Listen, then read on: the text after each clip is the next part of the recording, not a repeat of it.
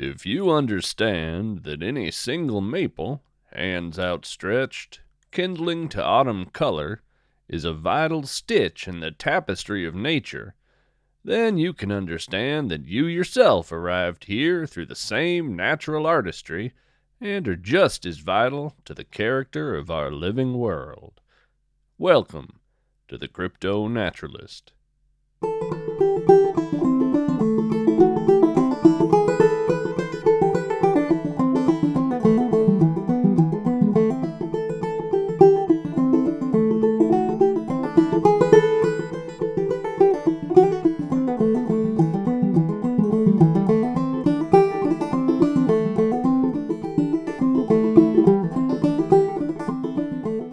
Welcome, friends.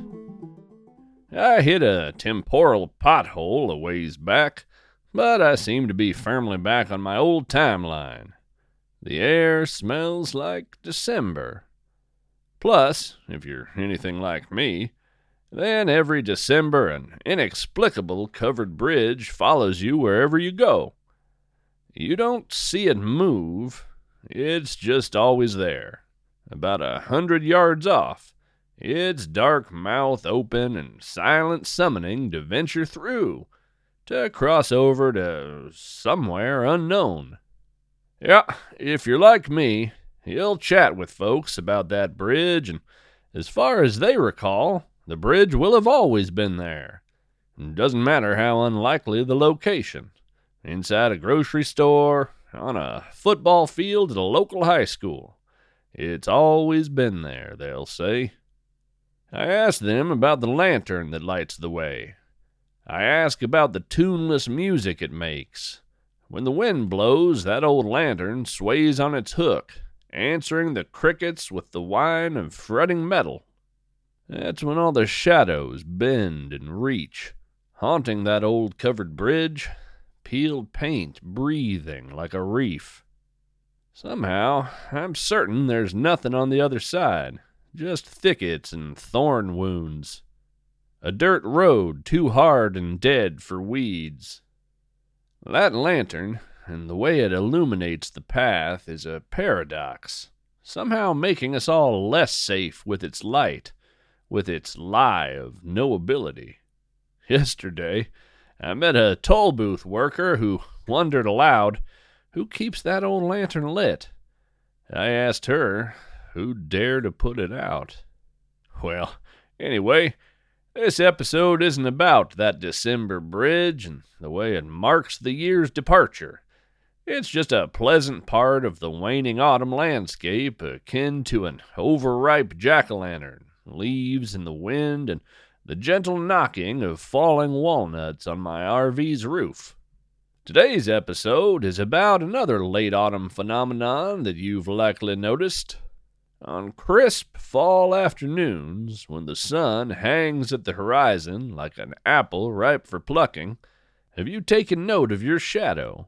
The way it seems somehow thinner than it did on summer afternoons, less substantial. Well, if you have, that's likely the handiwork of the seldom glimpsed shadow fly, a cousin to the mosquito that dines on something a bit more abstract than blood. More abstract, but no less fundamental. Speaking of things that may be abstract, but are certainly fundamental, how about a little poetry? It's time for today's Hidden Lore segment. Hecate cleans house. Tonight, a witch will appear and give you a galaxy. You will not know what to do with it. The shape is awkward, and the style doesn't go with your decor. The witch will consider the problem. Have you considered the bookshelf, she will say, or it might work as a mobile in the corner there. Of course you've thought about the bookshelf. And a galaxy is not like a houseplant, content to sit in one place and grow peacefully. You'll have to dust off the interstellar radiation. Keep an eye on its expansion. Watch out for its tendency to drift. This one looks like trouble, too. Its black hole roils, and the spiraling arms hook out to catch whatever passes. You already have a cat. That's enough chaos. You'd wave it away, but she wrapped it nicely, and witches are notoriously touchy about this kind of thing. So you smiled, hold it in your hands, lift it to the light, and watch it sparkle under your own strange sun. You know, I'm not sure what I would do with a galaxy. I feel quite enough responsibility in the care and shelter of my many books. Books aren't quite galaxies, but they are certainly windows peeping out onto other realities, which is almost the same thing. Hannah Ringler is a poet, parent, and gardener from North Carolina. She is the coordinator of the North Carolina Poetry Society's Poetry in Plain Sight program, which is a community outreach program across North Carolina to bring North Carolina poets and readers together. October, November, and December are all showplaces for shadows. At least they are here in the northern hemisphere where I currently reside.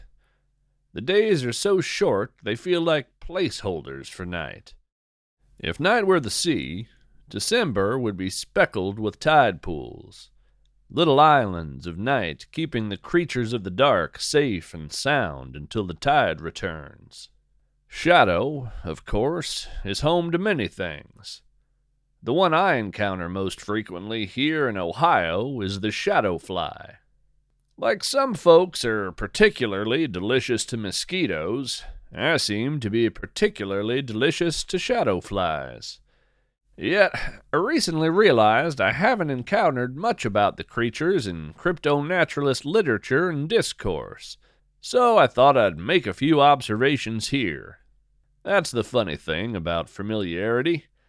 It's like breathing, or gravity, or a warm drink in a dry place to sit. Sometimes it's down to an act of willful noticing to realize that we are living an unguessed self's fantasy. So, this afternoon, as the sun was setting down into the treetops, I stepped out of my RV to make some fresh, first-hand observations of a shadow fly. I had very little doubt that I would find one. Well, that one would find me, I suppose. Cassandra was parked near an old cemetery, a leaf-littered hillside toothy with headstones. A big Osage orange tree stood nearby, the tree that mourns the mammoth, with its knobby green fruit meant for larger mouths than gray squirrels and bobwhites, although many generations of the tree have arrived since the mammoth departed, telling us all something about the resilience of nature. The tree cast a shadow onto the hillside as the sun sank behind us in the west. I stood next to it, casting my own shadow onto the hill. Shadow flies are attracted to movement, so I did a little dance of greeting for any ghosts that happened to be watching. A cold wind came down from the north, numbing my ears, and the tree danced along beside me.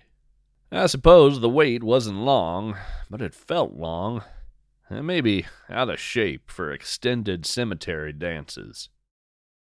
The shadow fly broke away from the big tree's shadow and hung in the air, considering me. Or, well, considering my shadow. When I say I saw the fly, understand that all I saw was its dark shape projected on the hill. Picture the dark silhouette of a mosquito, about the size of a Dutch oven.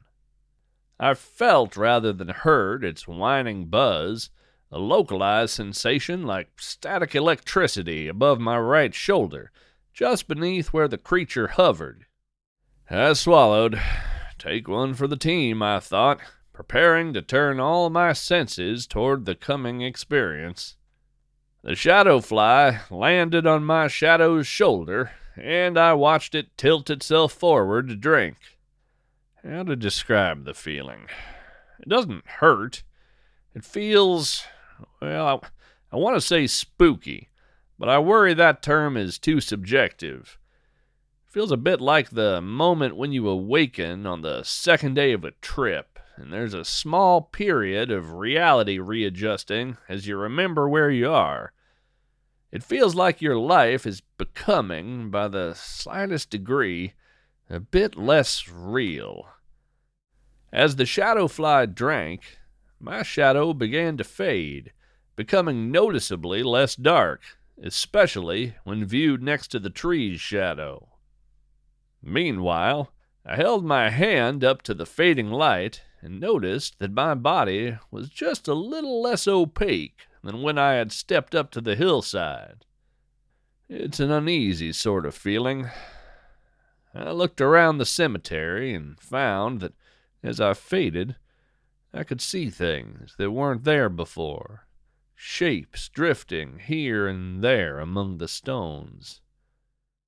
I'm not here to speculate what those shapes might be, only that whatever the shadow fly had taken from me had been partially inhibiting some form of my perception. It's not exactly a state I wanted to savor, which is exactly why I waited till dusk for this little errand. A shadow fly's bite isn't like a mosquito's bite. It doesn't linger on, itching for days. Nope. The effects of a shadow fly bite end promptly when true night falls. When shadow gave way to night, when the earth's mighty shadow overtook my own, I felt myself returning to normal. Normal for me. I climbed back aboard Cassandra, drank a warm apple cider, and considered my invite list for this year's fire feast. By the time I finished, I felt right as rain and ready to record. Little pro tip: if you do encounter a shadow fly and want to avoid a bite, simply locate your shadow and then step it inside a larger shadow. No shadow, no target for a bite. It's just that simple. It's also part of the reason I prefer to work in the woods rather than open fields as the year gets old. My friends, thank you for being here, and thank you for listening. Until next time, we're all strange animals, so act like it.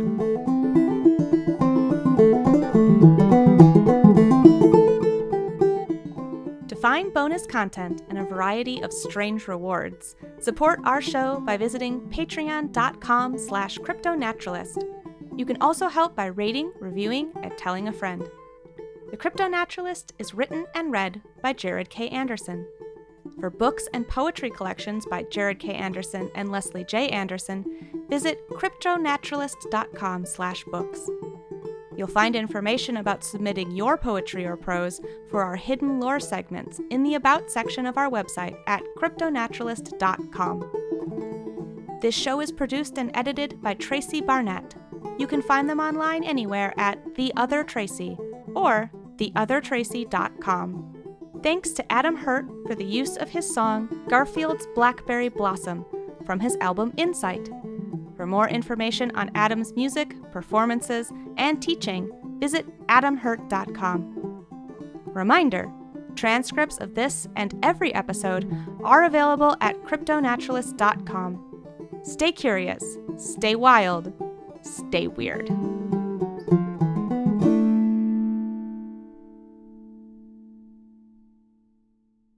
Postscript.